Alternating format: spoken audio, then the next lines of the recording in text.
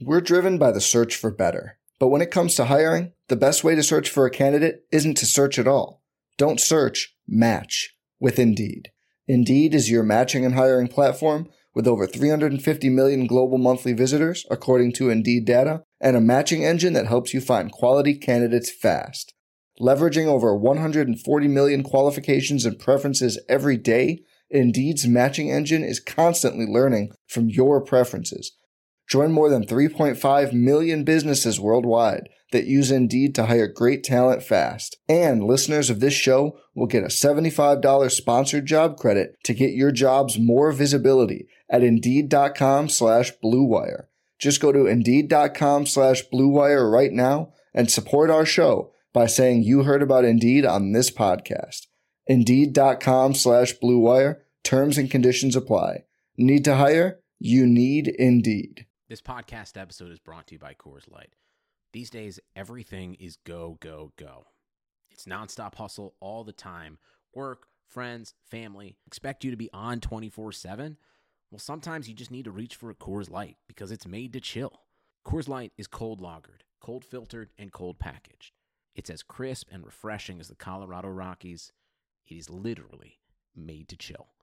Coors Light is the one I choose when I need to unwind. So when you want to hit reset, reach for the beer that's made to chill. Get Coors Light in the new look delivered straight to your door with Drizzly or Instacart. Celebrate responsibly. Coors Brewing Company, Golden, Colorado. Arteta! What a strike! What a screamer!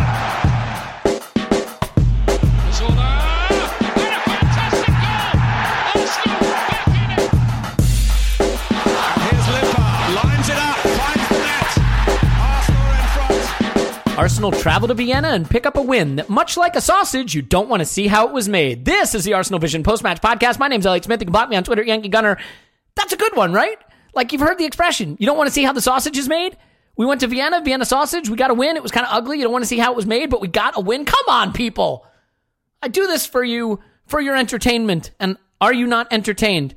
I can hear you screaming, no, we're not. Get on with the podcast. Pause on Twitter. Pause my pants. Hello, pause.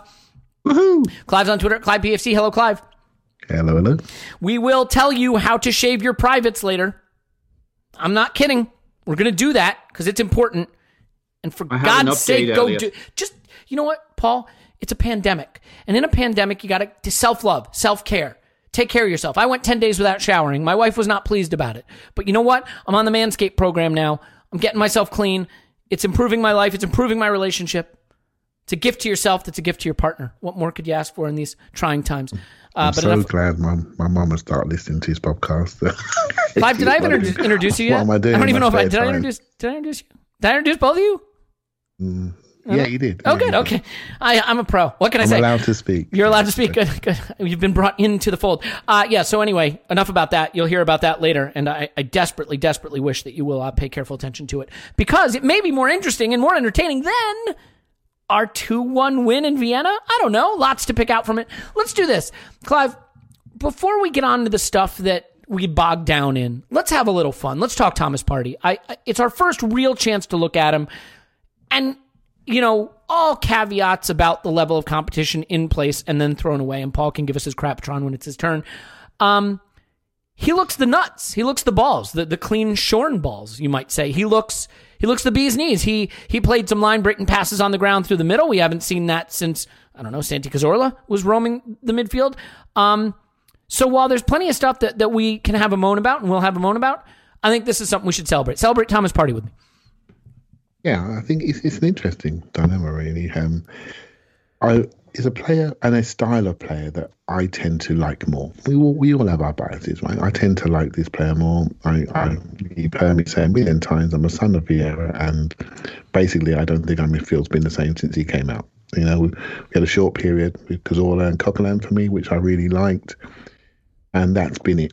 The Fabregas here was quite nice with Gilberto around him, but that's been it for me. You know, so when I started looking at Partey, when the first time we saw him play against us in the semi-final of the Europa League, I thought, well, he's quite nice. I did my YouTube bit, and I thought, yeah, it would be nice to get him one day. and then you watch him and you watch him and you watch him and you watch him and you think, and we watched him on video, didn't we? And I kept looking at him. I'll be honest with you, I was underselling how excited I really was. And you guys know me well, and you knew I was pretty excited.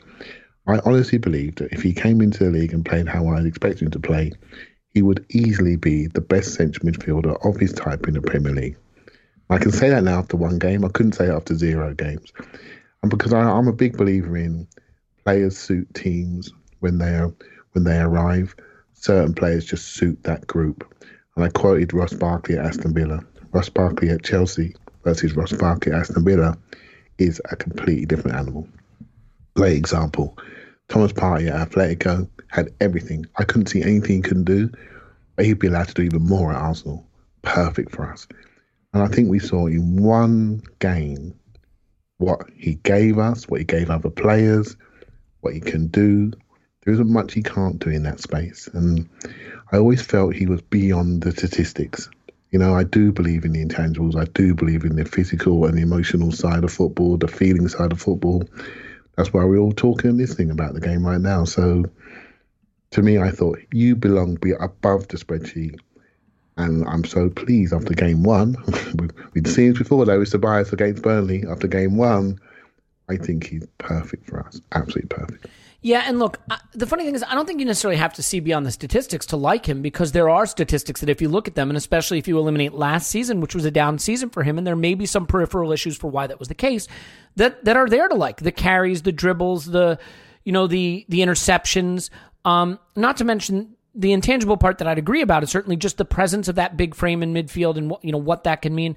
I think we saw him do some things that our midfielders haven't done in terms of those passes right up the middle. There was one where he played this beautiful line-breaking pass right through the middle of the pitch on the ground into Lacazette, which Lacazette promptly shit the bed with, which I'm sure will be part of our discussion today. But the way he shields the ball, the way he makes his decisions quickly. I mean, I will say he does some of the stuff our midfielders do, going back to the defender first time, maybe not always turning, but when he wants to turn, the ability to do it quicker on the half turn, look up. Paul, I know one thing that you've been a big fan of about him is the way he's always scanning.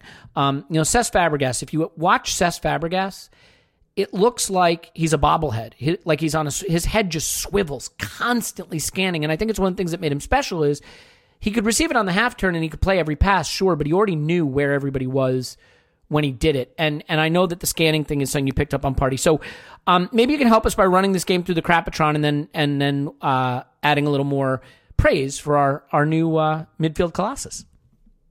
Yeah, I mean, definitely Rapid Vienna scores low on the Crapatron. On the other hand, they were very up for it, and we weren't quite at the races for this game. And I think that did not make us look particularly good. It made us look worse than the sum of our parts on the pitch. We came for a game, and they came to stick it to us. They were very aggressive.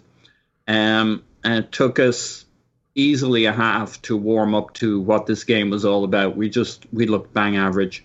But Thomas Partey, even what I liked about him was even when everybody else looked slightly below mediocre for us in the first half, he just stood out as a player. He was doing stuff. It didn't change our game for us enough, unfortunately, but he was quality. He was winning balls. He's a one-man screen that allows other players to get forward.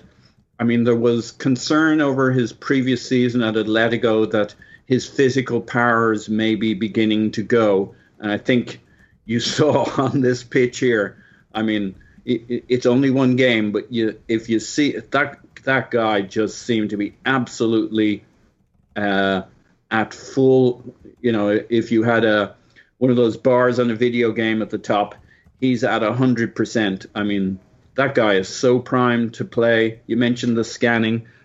Maybe he just does it more visibly than other players, but that scanning, waiting, he doesn't have the ball yet. He's waiting to get the pass. He's looking to his other side.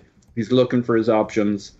There was concerns that at Atletico, he was a bit side to side in his passing, but I think it's pretty clear his instructions were to lay it off to Saul Niguez, to Koke, to other players, to Griezmann, and let them do the clever stuff. this guy, there's so much, I think, evidence when you go looking for it. I blew our Y Scout account for a month, budget-wise, watching him when I was supposed to be watching Awar, but in some ways, this guy was like a lot of fun.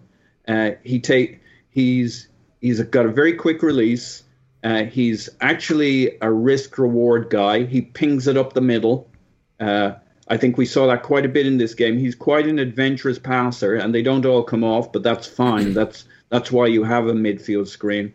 I thought he was very exciting, and I'm very excited about him. I think he's going to be the tits. You missed that one out earlier. He's going to be the tits. Yeah, I was excessively focused on the other part of the body due to promotional reasons. But, I mean, somewhere between this means everything and this means nothing, there's what this means in the context of who we played. I mean, do you have a sense of that? Is there a Krapotron situation here? Well, everybody else looked mediocre against Rapid Vienna. I mean, say what you like about them not being great, they were intense, and especially for the first until they got their goal, I think they really pushed. So they may not have been high quality. They were a bit dangerous in front of our goal with a little help, but they made everybody else was a bit below the water. Thomas Partey was the best player on the pitch, even when they were intense. He's just, if he goes for a ball, 90% he's coming away with it. He's a very dominant player. Yeah, no, I agree with that. Well, let's do this. I mean, there's plenty more to come from Thomas Partey. I don't think we need to go overboard on him right now, just because, first of all, I do think in the context of the competition, there's a lot more to learn about this player, but certainly the initial influence is a good one. And my hope is obviously that by getting these minutes under his belt, he's ready to start the weekend. We may have no Ceballos, and as good as El Neni was, and I thought he was reasonably good. We know who that player is. I don't want to see Shaq El Neni against Leicester. I want to see Thomas Partey. And maybe it'll be Partey El Neni. Who knows? Because by and large, I thought they both did reasonably well under the circumstances. Clyde, before we get to the negatives, because, I think it's easy to get bogged down in them. This was a win. And, we had some ropey moments at the back due to Leno, and we'll maybe come on to that. But in general, the ball flowed through the back line quite a lot. David Luiz didn't always look comfortable. He's a player who, on his day, can still look really imperious, but I think those days are getting fewer and further between. But the man who knits it all together, the man who makes this work, is Gabriel. What a buy this guy was. I mean, reasonably priced, the perfect age, physically, you couldn't ask for a better physical profile for a central defender, but he seems to have it all. And I'm not going to say he's perfect because he isn't, but the more I watch him, the less I think this is a fluke or a hot start. I mean, I remember Rob Holding got off to a hot start. Arsene Wenger had the famous, I'm sorry he didn't cost $50 million. And to be fair to Rob Holding, he's actually not a bad player. I mean, it's taken him a while, and he's coming back from big injury, but Gabriel just, maybe I'm falling for the physical profile part of it, but he looks legit. Another game that I thought he impressed. Do you feel the same way? Yeah, my worry is he's almost too good, right? Because can you pick a team without him at the moment? He's not a rotation option anymore. To be fair, we just don't have any good defenders. So, yeah. We were praying for a healthy Shkodran Mustafi when the season started. That's where we live right now. Yeah, and his role will come very, very shortly, no doubt, probably next week. So, I mean, again, I have a leaning for, looking round. I said it before, I used to play centre midfield. When I turn around, I want my centre half to be bigger and faster than me. Simple as that. I want to discourage people from running into their spaces. Very, very simple. Football's very, very simple. Guys, when you see something that's right, you don't need to analyse it. It's just obvious. We saw a centre midfielder that was right yesterday. So we debated him before he arrived. But what we really debated was how we feel about football, what our priorities are, what our emphasis are, how we've been brought up. You guys a little bit, you Elliot, are definitely a bit younger than me, so you brought out with the twisty, turny, Santi Cazorla type. So you had a leaning towards his age profile, etc. I think you've made me younger than I am, but I do appreciate you doing it, so I'm not going to push back too much. But it's like, and that's fine. That's how you see the game. That's your priority of the game. That's what you felt we needed more. And that's an open question. That's a debate, right? And I think, I was not one for slow-footed, 5'11", centre-backs. It just wasn't. That's not how I see it, right? So this guy comes in, looks right size, right agility, right speed, loves one-on-ones, can pass the ball, can run with the ball. Tick. You know, one of our greatest centre-halves was Sol Campbell. He already can do more than Sol Campbell from a football attributes point of view. Whether he'll have the same career is to be debated. He's 22 years of age. He can do more. He's more comfortable on the ball. He's just as dominant in one-on-ones.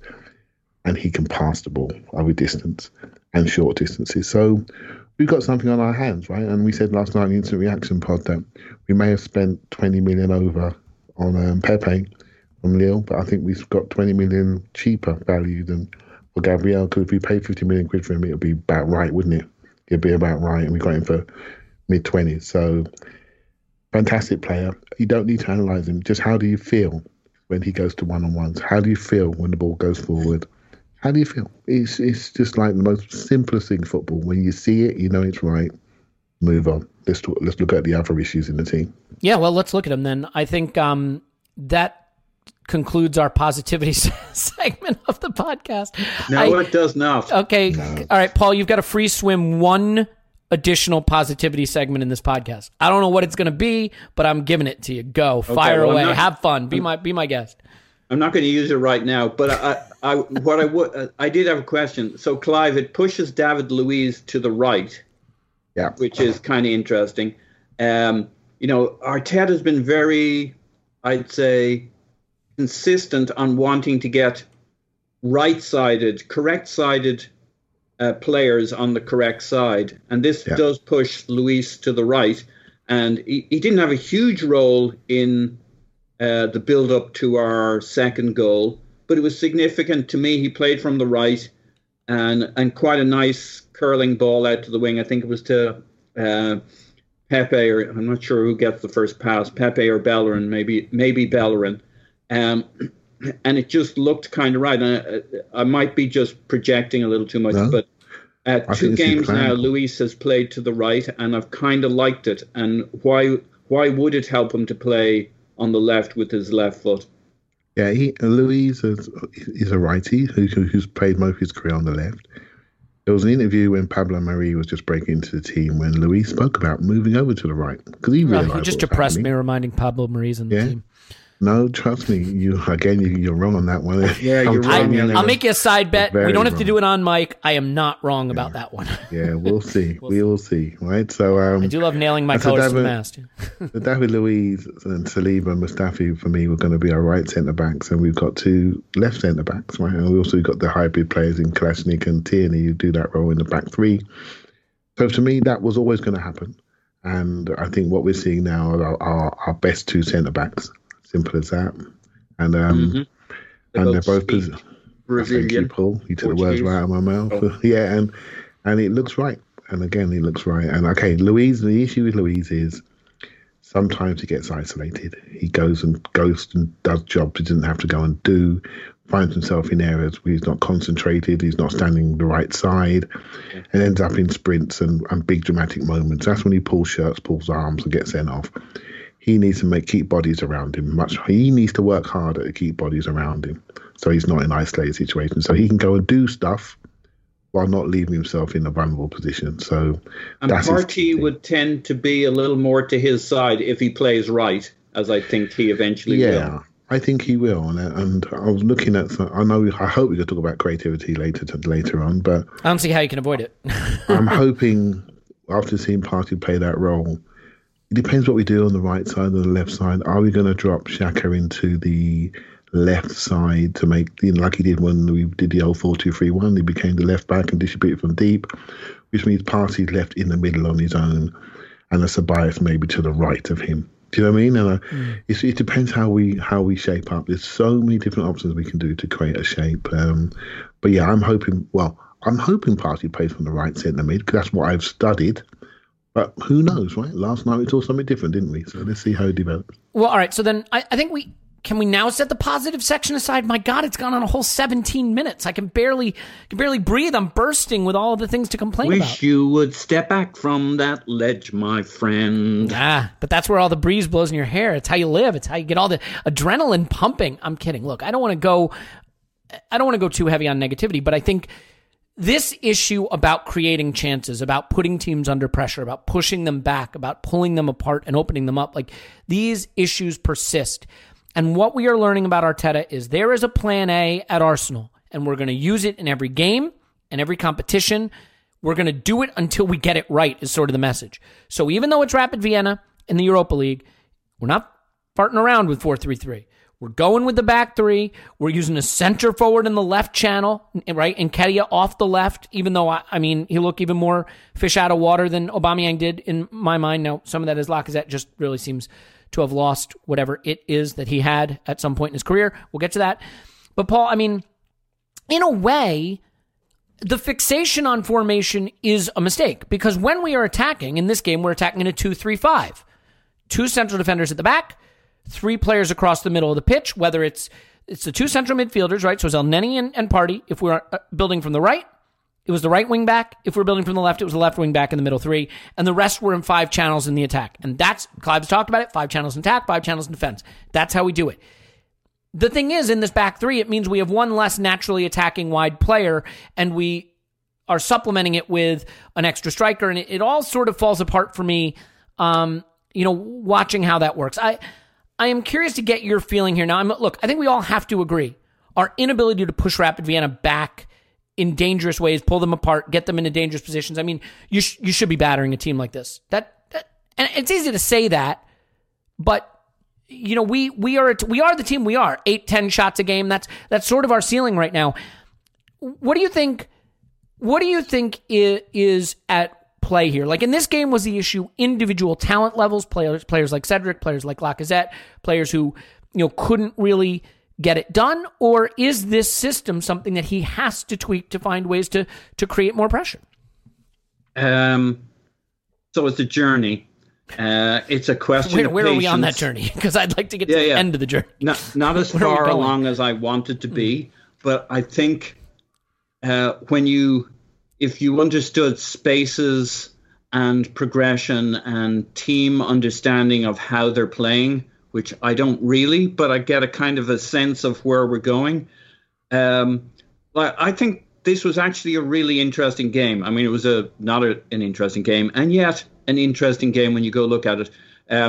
Arteta was interviewed, I think it was after this game, and the interviewer says, so you set up with the 4 at the back, to your point about if formation's not mattering. And he says, no, I didn't set up with the 4. He kind of, there was a kind of slightly irritated smile on his face because he thought formation was actually important. It does matter how we're setting up.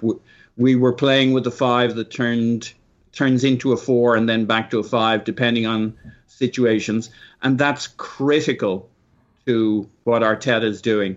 This knowing where you're at in a game, like we got done on the counter by City, I think, because we too many people ahead of the ball and they didn't switch on, and left only Ceballos screening our defense, and that's a progression that needs to come. So I still think the squeezing the toothpaste up the tube is apropos because both in terms of how we play, we work, our ability to earn our position on the pitch is a function of how good we play out of the back.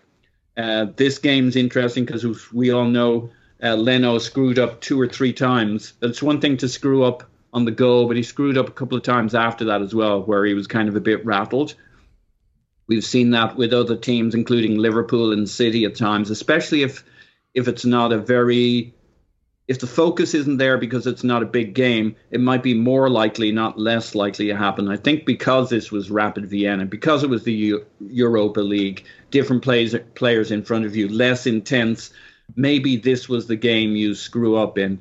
And it's really important how the team responds. And as Arteta talked about, the players supporting Leno after we scored the first and second goal, incorporating Leno into that, and Arteta talking about how that was specifically what he was looking for.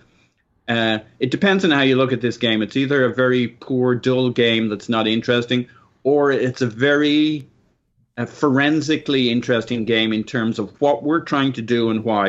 I don't disagree with you that we're not where we want to be, or maybe even should be. But I've seen a lot of people, and a lot of people who know their football, pretty frustrated about where we are and our direction of travel and our direction of speed. I don't quite share that at the moment. I kind of see what we're trying to do.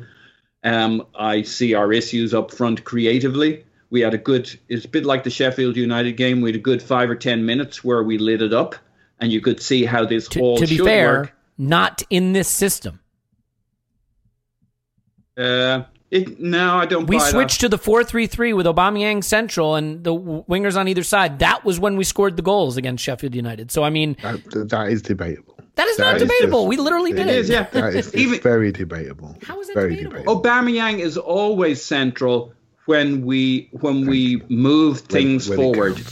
Yeah, when we get the ball, when we progress. At best, he's inside left. At best, he's in the 5 channels. He's not in the center channel when we are in possession and attack. Sometimes in counterattacks, he'll run central and make an out to in run. But in possession, this wasn't a counterattack though. No. Yeah, and he scored in the center of the box. There's a lot of time during that 10-minute spell when we had our mojo, when we were getting on top of them, when people were in spaces, when we were anticipating, when we were playing as a team forward, and you see the team rotate up and Aubameyang towards the center. That's the problem is. I mean, Paul, are you going to tell me that? I mean, not to be argumentative, but just like, do you really believe that Aubameyang has not been playing from the left? That he's not running the left touchline? That he's not off and out in the wide spaces with a player inside of him? That he's not dropping back and defending the fullbacks? Like, I know what I see. He is playing from the left. That's a symptom, not a cause. If he's on the left, it's because he's not playing the role Lacazette is, or Nketiah is, or Willian was against City. He's not the central striker. He's not playing that role. When the plan is coming to fruition, it's because we're playing out from the back, we have possession, and his position rotates towards the center, and we end up with 2 strikers. That's the end result of us with our spacings, our timings, everybody on the same page. I agree in transition that yes, that he flows from the outside, from the wide space or half space into the call it transition, but it can also be we're in possession on the right, which is what happened with the Bellerin triangles with Pepe coming up that wing for the goal. Aubameyang moves to the center to pick up the ball. I think when we build from the right, Aubameyang drifts into the center, and that's how he loses his marker. And maybe the reason we see so little of it is we just build from the left so damn much. Exactly. We're nowhere near where we need to be for Aubameyang to be paying off the way Arteta wants him to. Well, I don't want to make this necessarily just about Aubameyang. I do want to make it more about the system, Clive, but certainly weigh on this because I know you don't agree with me, which is, newsflash. But tell me your view here, and then we can, because Aubameyang only played for a small portion of this game, and so he's not the story, but the system, in my view, is the story, and how we get more creative and probative attacks out of it. Yeah, so the system, how people see the system, is debatable, right? I don't think not everyone understands what we're trying to do. I'll be honest with you. And what they do, what they do, and I do it, but I try to pin it back, is that we have an ideal of what we think we should be doing and how we should be playing and what players should be in certain slots and where they should be and who should be selected. We all carry that. You heard me say it before. We walk into a room with our own luggage. And when we don't see the players that we like in the positions, particularly when they're in form, and then we see the people who are in those positions who are completely out of form, and then we see an addition of a unbelievable centre midfielder playing line-breaking passes, we feel more comfortable about our centre-backs. So we want to get more people higher at the pitch. We are now all emotionally forcing the next phase. We're forcing it. We're forcing it without understanding what the manager is trying to achieve at this phase of his rebuilding project, per se. And so I said a tweet last night. I said, I think it's time for Aubameyang to play centre-forward against teams that are not good enough to stop him. It's the right time to do it, more or less. And I felt that for the first time, really, it's been creeping in my mind. But I really feel it now because I think he's good enough to hold play. I think he's good enough to arrive. I think he's more rounded player than he was 2 years ago. I think he offers a lot more than other players in that role. In fact, the only one that offers us the next one in that role for me is Eddie, because I think he offers enough energy, commitment, pressing, that allows Aubameyang to look around and see the trauma and take the bits and pieces that are there and go and do his thing. I don't think Lacazette is physical enough. I don't think he's intense enough. I don't think he offers enough of any attribute which makes him super elite anymore. He's a hard-working guy. I don't think he protects the ball. I don't think he threatens backline. I don't think he runs the channels. I think he's just a decent pivot centre forward, and I don't think we get enough value for him at the moment. No massive criticism. It's just football. He's just moving. Why not massive criticism? Well, I think any particular reason not to do that at this point? Well, he does have bright moments, right? So I'm not going to completely write him off. Just that I felt for a while there's an upgrade opportunity there. It doesn't mean he can't be useful for Arsenal Football Club. Do you know what I mean? So there's just an upgrade that's screaming at you. But what will happen is when Martinelli comes back and when we feel that there are players around that are really being impactful in the wide areas, then I think things will just sort themselves out. Now, the whole creativity thing, I don't know if you, am I okay to go and say it? Yeah, fire away. Because I don't want to put, just real quick, since you had sort of a natural stopping point there, I just want to weigh in just for a second. Mm-hmm. It is not my goal to make my perspective the dominant perspective of this podcast. And I'm not saying when the I way say that, it's not just you. It's No, I know. We all do it. We all do it. I may be wrong. I do feel that the system that Arteta has kind of hitched his wagon to is struggling to consistently create enough chances. Because the funny thing is, this game is a great example. I don't think we played terribly, but Leno made a howler and they got a goal. That doesn't hurt you if you're 3-0 up or 2-0 up or battering them. Now the irony is it wound up not hurting us because we did win 2-1. So what do I know? But it's the point that you're asking your team to be perfect if you want to win games with 8 chances. You know what I mean? Your team has to be perfect. You got to be real tight at the back and give up nothing and take that one chance when it comes. And that's the only, I think it is a really high variance way of playing because on the day when you're not quite perfect and you have 8 chances, you don't score the one good one you create, and they do score the one they did, which is what happened against Man City, for example. In this game, we created basically 2 things and we scored them. So, and one of them is a header from a free kick, which is not even really a high quality chance. So, Clive, I'll let you finish on creativity, but I do think that there is a come to Jesus moment with this where the manager is going to have to decide that to get the goals we need for top 4, to get the results we need, we have to create more threat. And I just wonder if the system he's using can generate the level of threat that I feel is needed to win enough games consistently. So is it a creativity issue? Is it a utilization of players issue? Is it just a simple fact of talent? It's probably all of the above. But the goal we scored, the second goal we scored, how did it happen?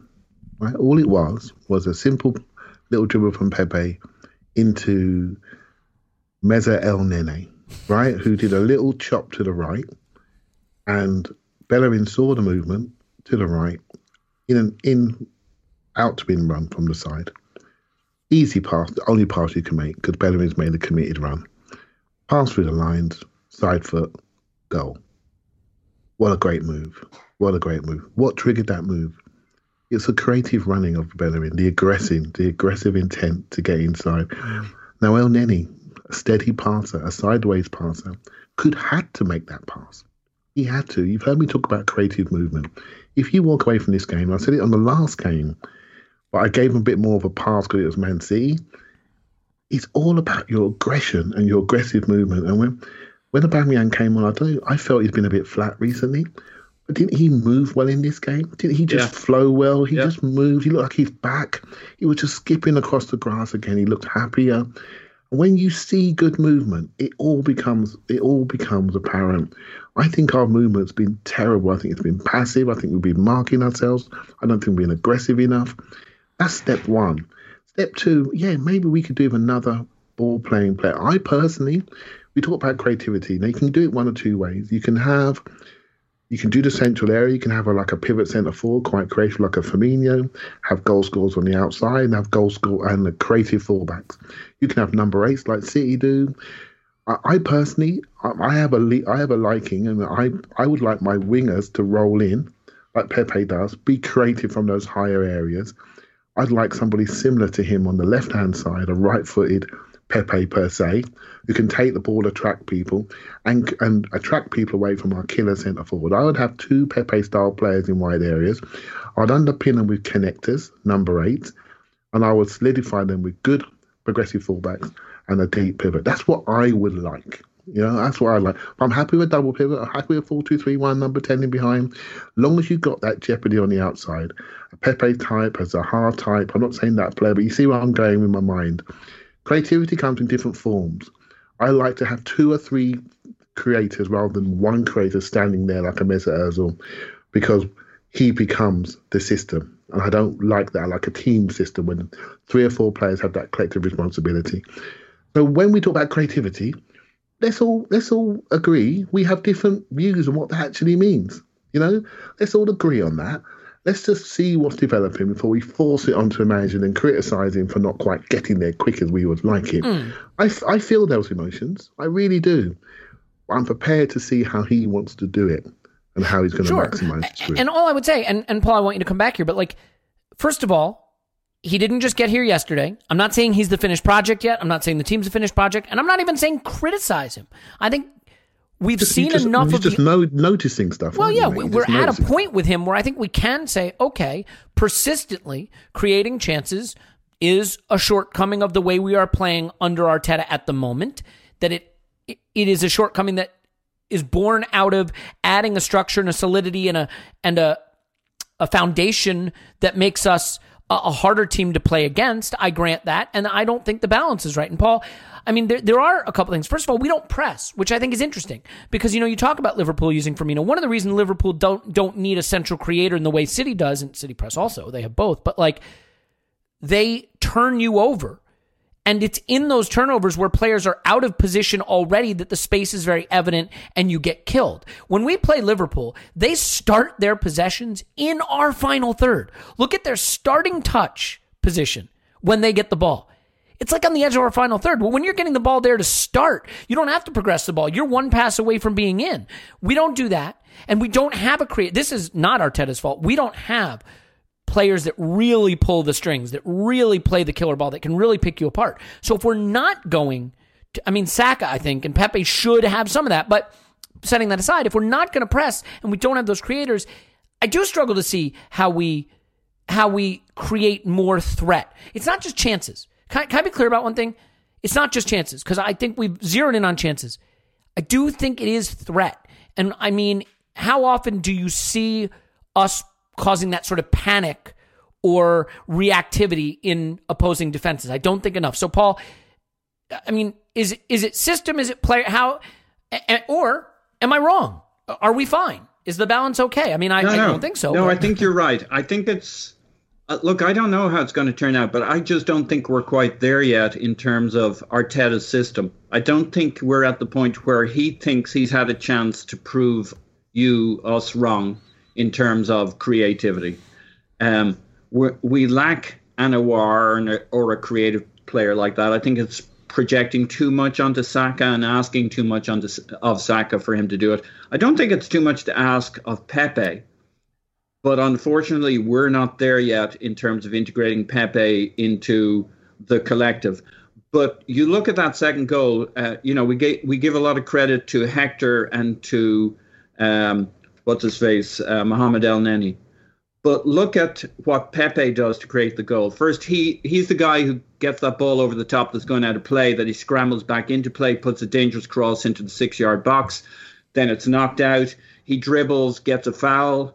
That gets us the goal for David Luiz. He's the guy who puts in that curling cross that nobody else could have got their head on because of where that swerving ball into Luiz. And then you look on the second goal, he's the guy who makes the run across and into the box, as kind of Clive was outlaying there. He actually makes that gap. Hector's run's pretty simple at the end of the day, and his cross. It's like even Cedric could have done that if he'd been right-minded. It wasn't a skill issue. It was like know to make the run, keep the cross simple. It's actually nobody does anything brilliant. Even El Neni doesn't do anything brilliant. As Clive kind of lays out, the ball's there to be played. It's the guys having a collective understanding of what we're doing at that point in the game. And the fact that you're playing Rapid Vienna too doesn't hurt. I mean, Sure. There's some basic positioning errors there as well. Yeah, but what I think is key in that particular section of play is what I talked about recently, which is you see it with Liverpool and with City. They work triangles off the corners of that back line that they're attacking. Yes. And that's what we did there. It wasn't anything brilliant. It was just doing it and knowing to do it. The ball from Luis up to, I think it's Paul, we did it against City for the Saka chance on the left. I love that. It's the same kind of movement, the same kind of interactivity. The funny thing is what you're describing, those triangles on the edge of the area and the half space and the channels, I love that. I think that's been deficient. And that should be Pepe and Bellerin, and that's us getting further up the pitch. We should have that with Saka and with, say, Ceballos on the left-hand side, and with Bellerin and Pepe on the right-hand side. Coming through the middle with, not that Mesut Ozil necessarily played through the middle, but coming through the middle of teams these days is a very hard thing to do. Zone 14 or whatever it's called. 17. You can get that creativity on both sides with the players we have, not to the levels we'll want it in a year's time, but as we push the toothpaste up the tube, as we establish ourselves further up the pitch in terms of our game, playing out from the back, Thomas Partey giving us a screen, that allowing us switching from 2 players in a pivot to 1.5 players in a pivot, and somebody else moving forward, Ceballos or even Xhaka, who I think looked pretty good at times in the last game, pushing forward a little bit. I think there's more life in Xhaka than we give him credit for, but that's another topic we'll come back to. That's where you get it, those off the edges of their back line, playing triangles, automatisms, synchronicity, cohesion. Blah, blah. Yeah. It's cohesion. Yep. That's what we're lacking. We're lacking consistent cohesion over a longer period of time. Yeah. And it's there in small patches. If you want to look at a game, what I think from an offensive point of view, where I was really, really pleased, was probably Leicester at home. Remember the game when Eddie went out at 10 men? And I thought we were so aggressive offensively. And if you rewatch that game, you'll see, I think, the ideal Arteta sort of offensive shape. We didn't win that game because we blew it, but that's what we're aiming for, I think. Well, and you're right, Elliot, on the pressing. But interestingly, the 10 minutes we don't really have the horses for that either. Yeah, but the 10 minutes around the 2 goals we scored are the 10 minutes where we aggressively pressed them. We had to, right? We had to force the game. But well, Clive, you referenced those small patches that we don't really notice. And speaking of small patches that you don't really notice, let's get you clean in your private area. We're going to take a break to tell you about Manscaped. We'll come back right after this. Stay with us. Look, just because something's awkward to talk about doesn't mean we shouldn't talk about it. So we're going to talk about shaving your privates. And Manscaped is going to help take care of you taking care of your privates. They're a line of world-class men's below-the-waist grooming products. And right now I want to talk about the Lawnmower 3.0. Make this a Christmas gift for yourself, which becomes a gift for your partner. Make it a gift for your partner, which sends a message the right way. Or just give it to yourself for yourself because you love yourself, and loving yourself is important. You know what doesn't say I love myself? Using an old razor in the shower and then nicking yourself up and having all kinds of cuts and abrasions and pain. That's no good. It also doesn't say you love yourself if you don't keep yourself trimmed and clean. Right? Trimmed and clean, you feel fresh, you feel better. These are hard times. Make yourself feel a little better about yourself. Now, why the Lawnmower 3.0? It's got a phenomenal long battery life, so you don't have to worry about it running out of battery. It's got a great charging stand. I just leave mine in the shower, though, because it's waterproof, so that's perfect. It's always in there when I need it. It's got a light so I can see what I'm doing. And with a ceramic blade and 7,000 RPM motor, you get no trimming incidents, accidents, injuries. Avoid that. Look great, feel great. Take care of something that you should take care of, and just because we don't talk about it doesn't mean it isn't important. So go there, manscaped.com, manscaped.com. Please use the promo code ArsenalVision, because that'll save you 20% and give you free shipping. Manscaped.com, promo code ArsenalVision. You'll get 20% off and free shipping. Go there now, get your Lawnmower 3.0, and take care of yourself. Be good to yourself. Do it now. All right, we're back, and we hope that was educational, informative, and helpful for you. I know it was for me. Now, I want to get to some of the players that maybe escape the spotlight and are thankful to escape the spotlight at times, or players that maybe need the spotlight shined on them. Cedric, obviously, I don't think we need to have a Cedric section. I planted my flag on this one early. I think it's going the way we kind of suspected. having a Cedric section feels like piling on. I don't think he's quite good enough.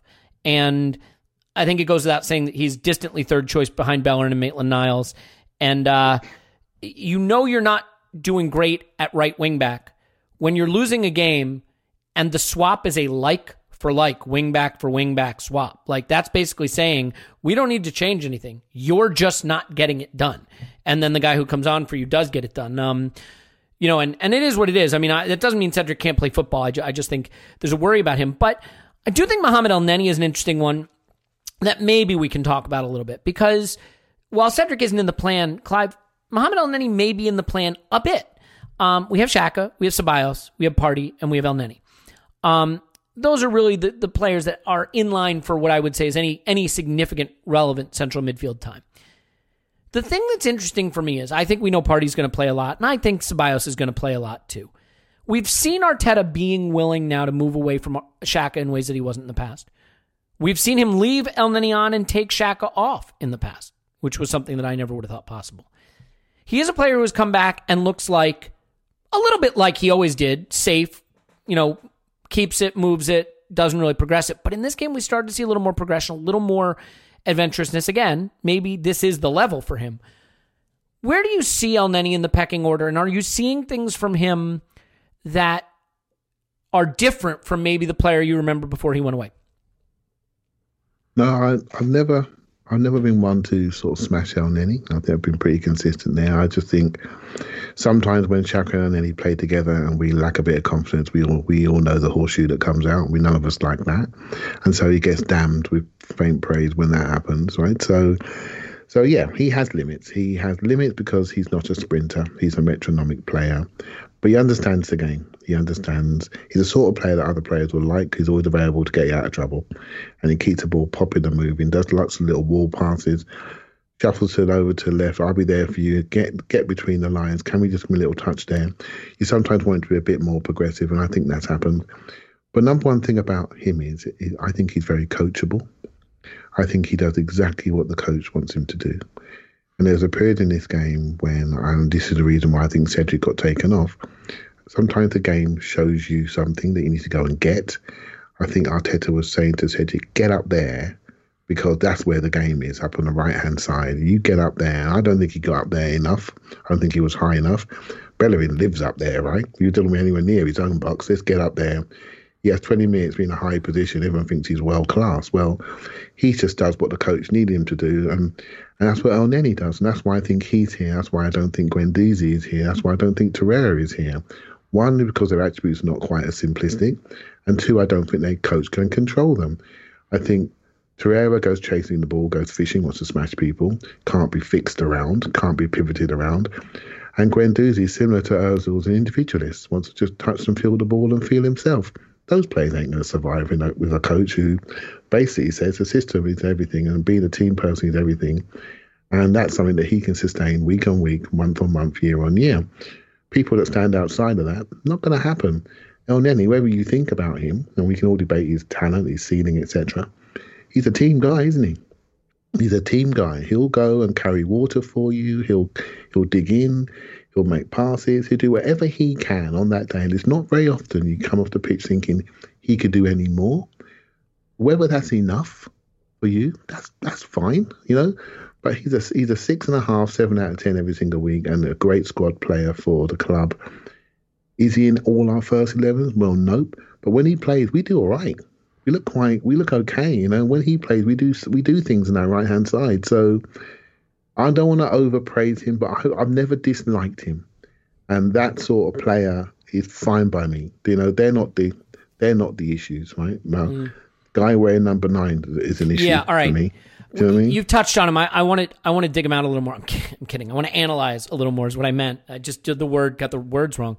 Paul, the Lacazette situation is troubling because, let's not forget, Lacazette isn't Eddie Nketiah. He's not some plucky academy kid that can be in the squad. £50 million was supposed to be our striker until Aubameyang showed up, on a pretty hefty wage, a guy who at times in his career has been a prolific goal scorer. it's not just that he's not scoring. Well, the irony is he has scored some goals this season. It's the all-around play, and there was the one moment where he's played him behind. I mean, when I say played him behind, he was like 7-10 yards clear of any player. Not only could not create a shot opportunity for himself, he couldn't slide the ball 7 yards into green grass for Aubameyang to run onto. And I don't like just going to confidence. Confidence is a bad explanation for things that usually have a better explanation. But like, I can't believe he's this bad at football. But maybe, you know, when Clive and I talked about this, we all talked about this on the Instant Reaction Pod, like maybe some players the cliff comes for at 35 and some players it comes for at 28. And like, maybe this is a player who's just, I hate to use an overused word, washed, who has hit the point of his career where he can't move around as much.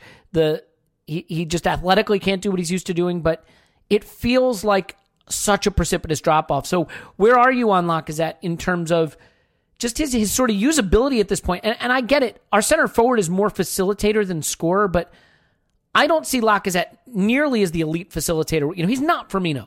He couldn't slide it 7 yards to Aubameyang in clear green grass. He's not Firmino, and he's not posing enough threat. So how worried are you about what we can actually get from Lacazette based on how he looks right now? So, like, I think he's always been a very good and very technical footballer.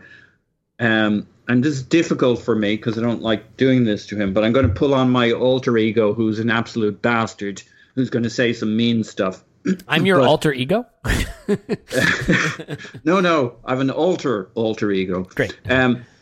So, like, if you're going to play the false nine, that was probably the moment in which you false nined it over to Aubameyang, who is in wide open space. Now, I've sympathy for him because, hey, you're in that great a position. You should take on the keeper and you should finish it. On the other hand, if you're not going to do that, Aubameyang was wide open. So that was the time to false nine it over to Aubameyang. But he was actually in a great straight up 9 position and he went for it and he screwed it up. I'm kind of hoping Aubameyang, I mean, the best buddies and all, but maybe Aubameyang gets pissed off at that point, not having been fed the ball, and storms into Arteta's office on Friday morning and says, all right, that's enough of that shit. I know he's my best buddy, but I want the central berth. I want the cent forward spot. I've never said it to you before, Arteta, because he's my best bud, but the fucker didn't pass to me. So give me the job. His athletic powers have never been his strong point. So him falling off 5%, like when I look at him, I think there are times when I think, man, he doesn't have anything that separates himself physically from the other guys. I still think he's pretty fit and he's fairly quick and he looks all right when I look at him, but he just doesn't create any separation to other players. Eddie creates more separation. Calvert-Lewin physically and speed-wise is just phenomenal. Yeah, but a year ago we weren't. Some were talking about it, Clive, but we weren't all talking about it. Now he's kind of found it. He's got his eye in, but he can create a physical separation. I don't necessarily think maybe he's not the world's greatest player, but he's always had that ability to create a physical separation. And Lacazette almost ends up undoing a physical separation. If he's half away from a guy, he gets sucked back in, and for me it's the strongest case for it to be moving Aubameyang to the center. I don't think it's something we have to do tactically, but we have one of the world's best strikers. It's kind of. There is a kind of a logic that says you could always play him centrally. We have other good wide players. Lacazette kind of underperforming, I think, in particular in terms of physicality and intensity. If I'm a defensive line and I know I'm playing against Lacazette, I'm not scared. If I'm a defensive line and I know I'm playing against Aubameyang, Pepe and Saka and they're in form, or Martinelli on one, players with threat. Like now I'm coming up for plans with how to neutralize Aubameyang, what to do to stop Saka, what to do to make sure Pepe has a quiet game. If you're putting Lacazette up against me, I'm like, oh, okay. Well, we'll work it. We'll plan for how he plays, but he doesn't scare us. I think it is difficult right now for anyone that's playing that center forward position in this system because it is an unusual approach to that position, I think. I am a believer that Lacazette is a penalty box striker. He's a guy who wants one touch to get out of his feet and bash it at goal. Now, the problem with him at this point in his career is he needs 3 touches to get out of his feet and bash it at goal. He's a penalty box striker. That's who he is to me because he doesn't have the range and the movement the athleticism to really cover enough ground to be a false 9, in my view, or drop in midfield. Now, I know he has played deeper at times, and he's looked okay doing it, but I don't think he's a plus passer either. So I don't know exactly what he's adding, but, it then begs the question, because Clive, towards the end of the game, we brought Joe Willock in at false 9, and it looked a hell of a lot to me like Willock was just given the Willian role from the City game. It's clearly something that Arteta sees. That this player, the player that plays the central position in the front line, is the third midfielder, is the attacking midfielder, is the link between attack and defense. And I get what he wants. He wants what you're describing, which is the Sadio Mane, Mohamed Salah running off the shoulders, and the central player dropping deep, pulling a defender with him and creating space. It doesn't really seem to happen that way. That doesn't seem to be the patterns. But it seems pretty clear that's what he wants because he brings Willock in as a false 9. So, do we just need to stop once and for all thinking of the central position in the front line as the striker? Because Arteta maybe just doesn't see that position that way. I mean, is that really what it boils down to? Yeah, and you look around a lot of the top teams in Europe, and their best scorers are coming from the sides. And it's been something that's, we've grown up with centre forwards being your man. But maybe that's not always the case. And Thierry Henry, where did he do most of his damage? It wasn't a centre forward, was it? Right. But we had Dennis. What centre forwards are good right now? Are there like number 9 scoring back? I mean, Calvert-Lewin would be a good example. Well, you got people like Lewandowski, right? That's a stick-on centre forward, and he's somebody that has got the ability to pin people, but then turn around and get into the box as well. And he has lots of distraction running.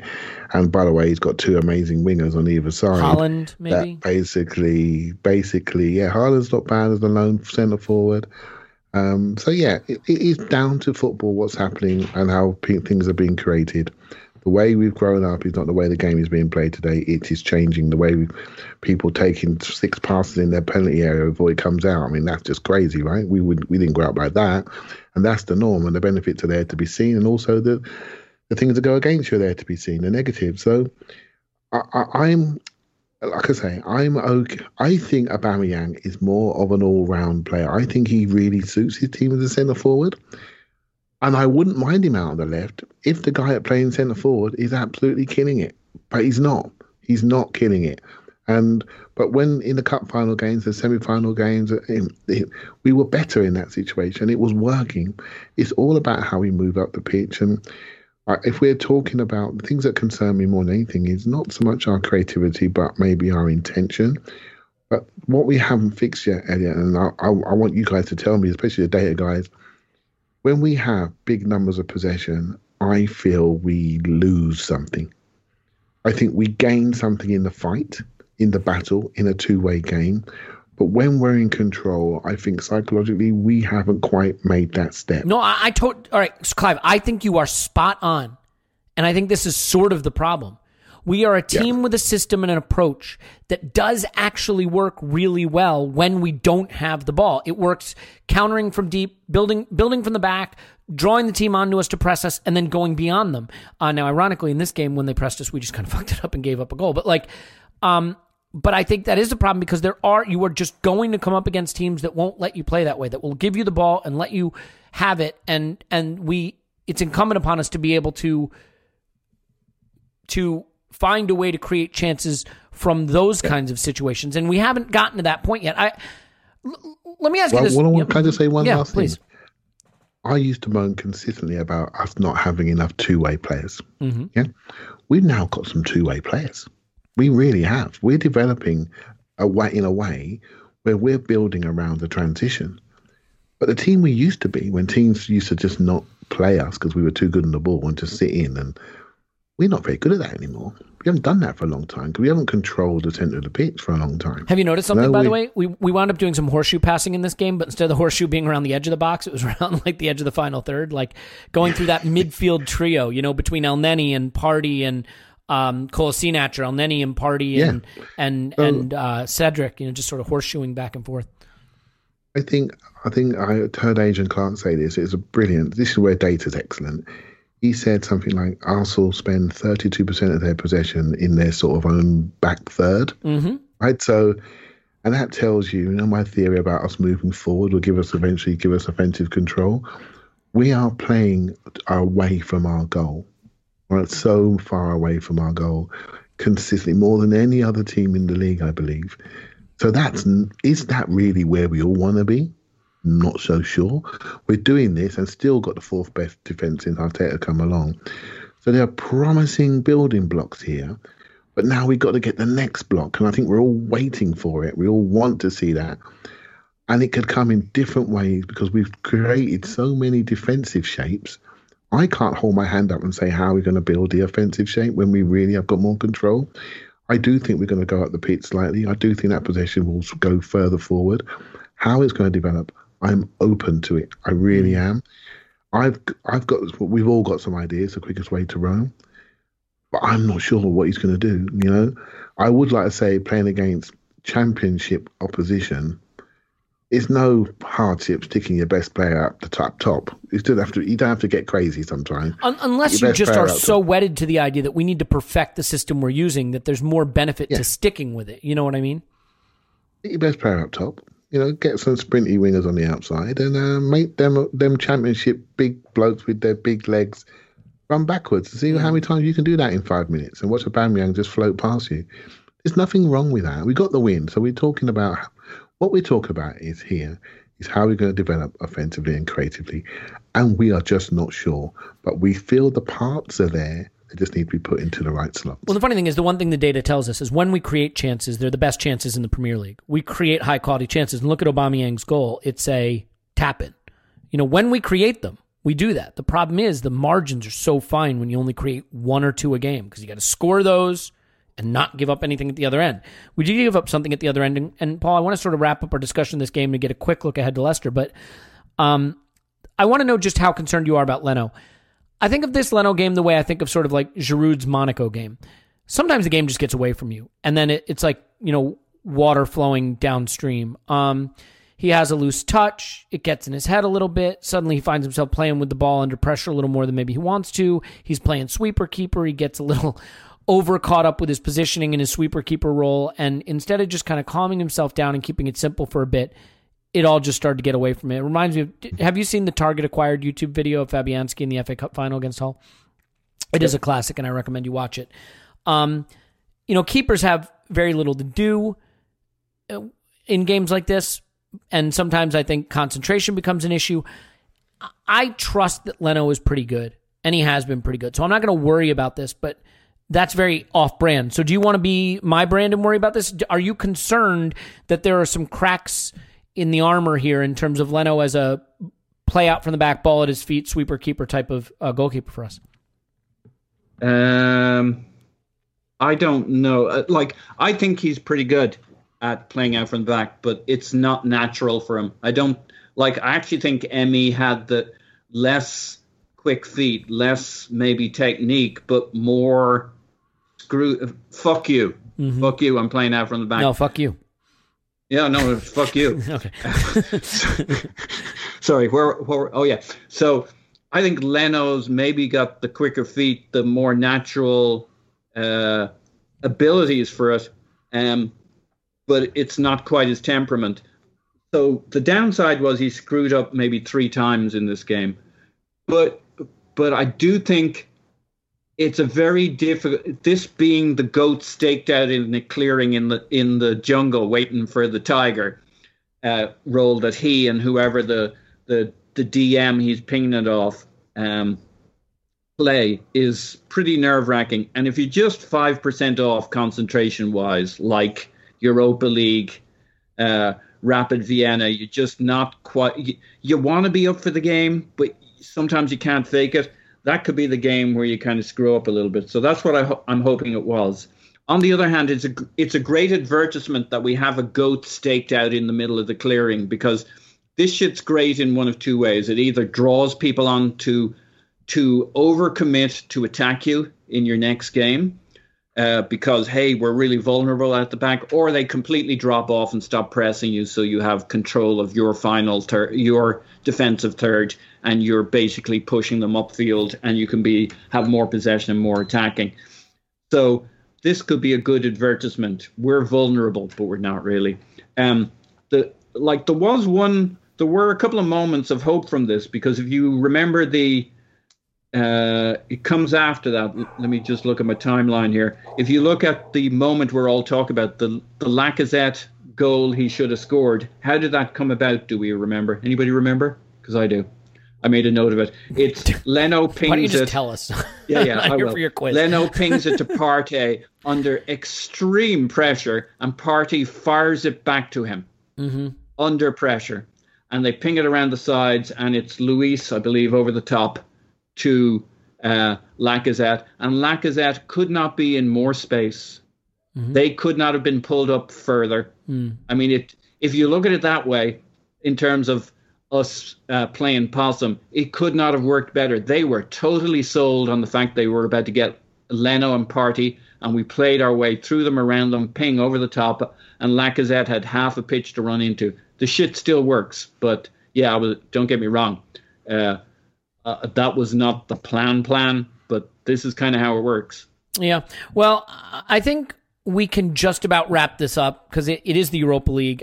It is easy to take too much from a game that sometimes maybe the players aren't as focused on as the podcasters are. So I don't want that to be the case. Yeah. You know, I mean, we could talk, you could pull every performance out and talk about Saka and talk about Kolasinac. It's just not necessary. I think we should just quickly talk Leicester at the weekend. And Clive, this is the issue. There's no let up. It's Leicester, it's United, it's Villa, who are the best team in the league right now.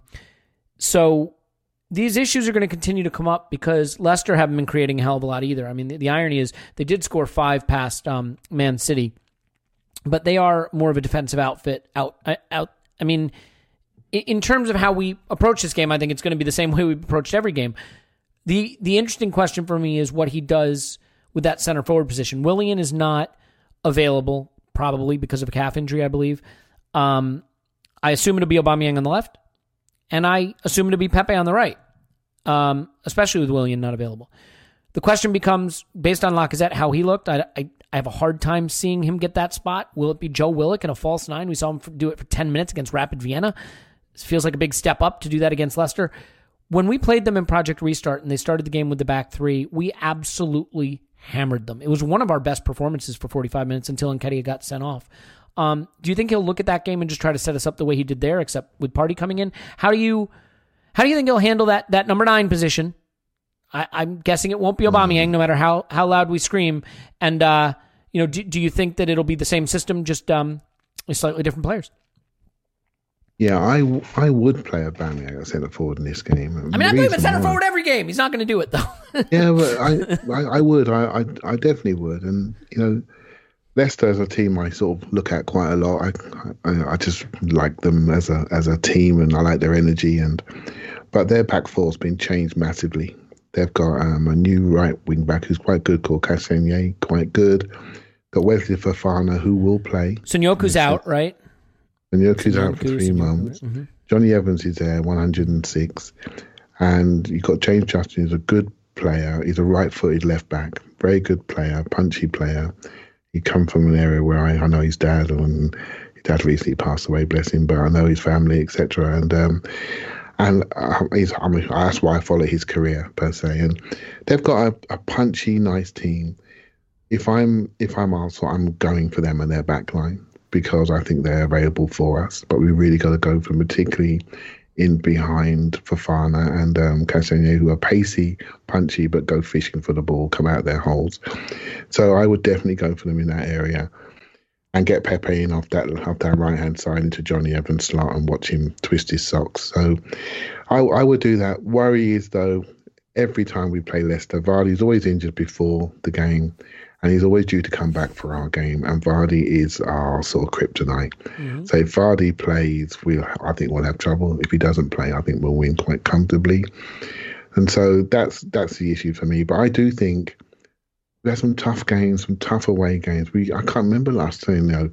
It feels like we never have an easy game at home. It just doesn't feel that way, So, but we've got a good record at home, and I think we'll be fine. I think we'll be fine in this game. I'm just conscious of Vardy, and I'm conscious that for the centre forward thing, I would actually, if it's not Aubameyang, Eddie's my next choice. I'd do high energy, high speed, lots of energy, lots of distraction, lots of movement, and see if we can settle a back line that hasn't really played a long time together at Leicester. Yeah, I mean, I do think it'll be interesting to see. Defensively, they're great. I mean, I think they have third or fourth best expected goals allowed in the league, but they're right around mid-table in terms of expected goals for.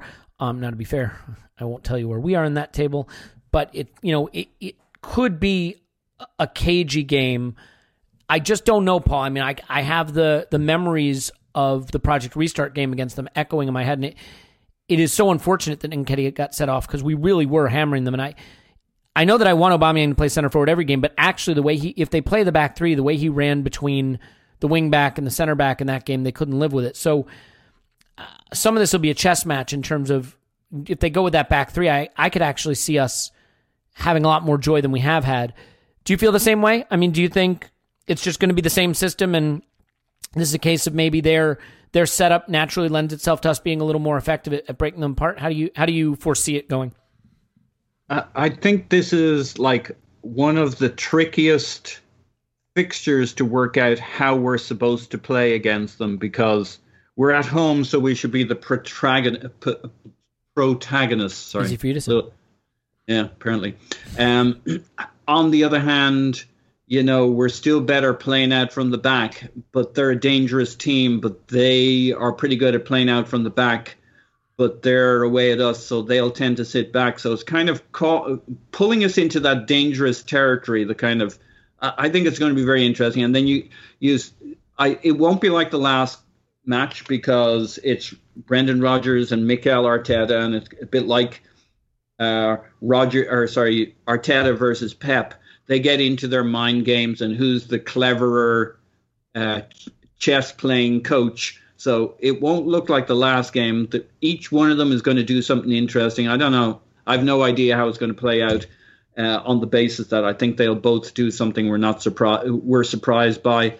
This isn't a perfect matchup for us because this kind of suits Leicester playing away from home against Arsenal, who haven't decided if they're a hit them on the counter team or a possession team, but it puts the onus on us to be attacking. So this could play right into our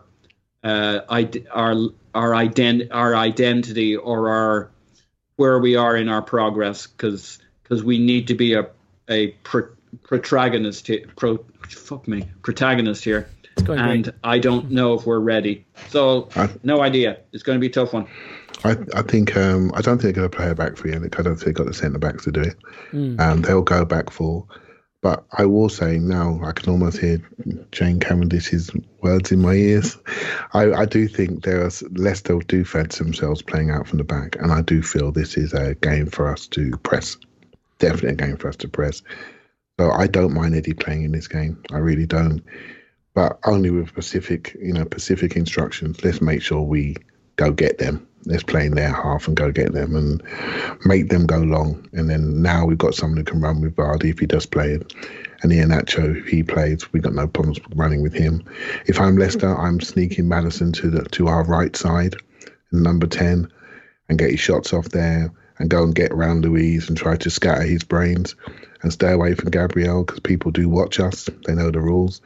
So that's what I would do if I'm them. But make them go longer and then sweep it up that way and then play in their half. That's what I would do to win the game. Okay. Well, I would leave it there. I think, it should be close. I would love for it to go the way it went in the first half against Leicester last time and ideally not get anyone sent off, but we will see. It is definitely one of these situations right now where there are just no easy games in the Premier League and you just don't ever know what's going to happen. I'm excited to see Partey presumably make his first start, though, in the Premier League, and I assume it'll be Xhaka and Partey in midfield, so we'll see how that goes. I imagine Saka will play again, although he's played quite a bit, so maybe Maitland-Niles is in line for a start, but I think if we want to go attack, you need Bellerin and you need Saka on the outside. We'll see. Let's leave it there. Pause on Twitter, Pause in Pants. Thanks, Pause. Woohoo! Clive's on Twitter, ClivePFC. Thanks, Clive. Thank you very much. My name's Elliot Smith, Blackman Twitter, Yankee Gunner. Give us a 5-star review. Right now, things about Tim. Scott will be on a future episode. We've got lots of good stuff over on the Patreon side if you want to join up. And one of the best things is you don't have to hear the segment in the middle where I talk about shaving my privates. So something to bear in mind. As always, we love you. We'll talk to you after Arsenal 10. Leicester 0.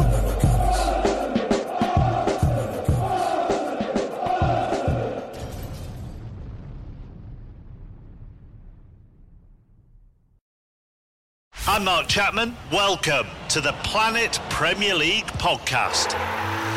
Each week, Cesc Fabregas, Nader Manua and myself talk all things Premier League. As a player, you don't have time to talk. No. You don't have time to make a plan. You just need to deal with wave after wave after wave. We watched Coach Carter and he said, afterwards, the game's just about doing this for your teammates. And I remember looking around halfway through the film and half the squad was asleep. Planet Premier League. Listen wherever you get your podcasts.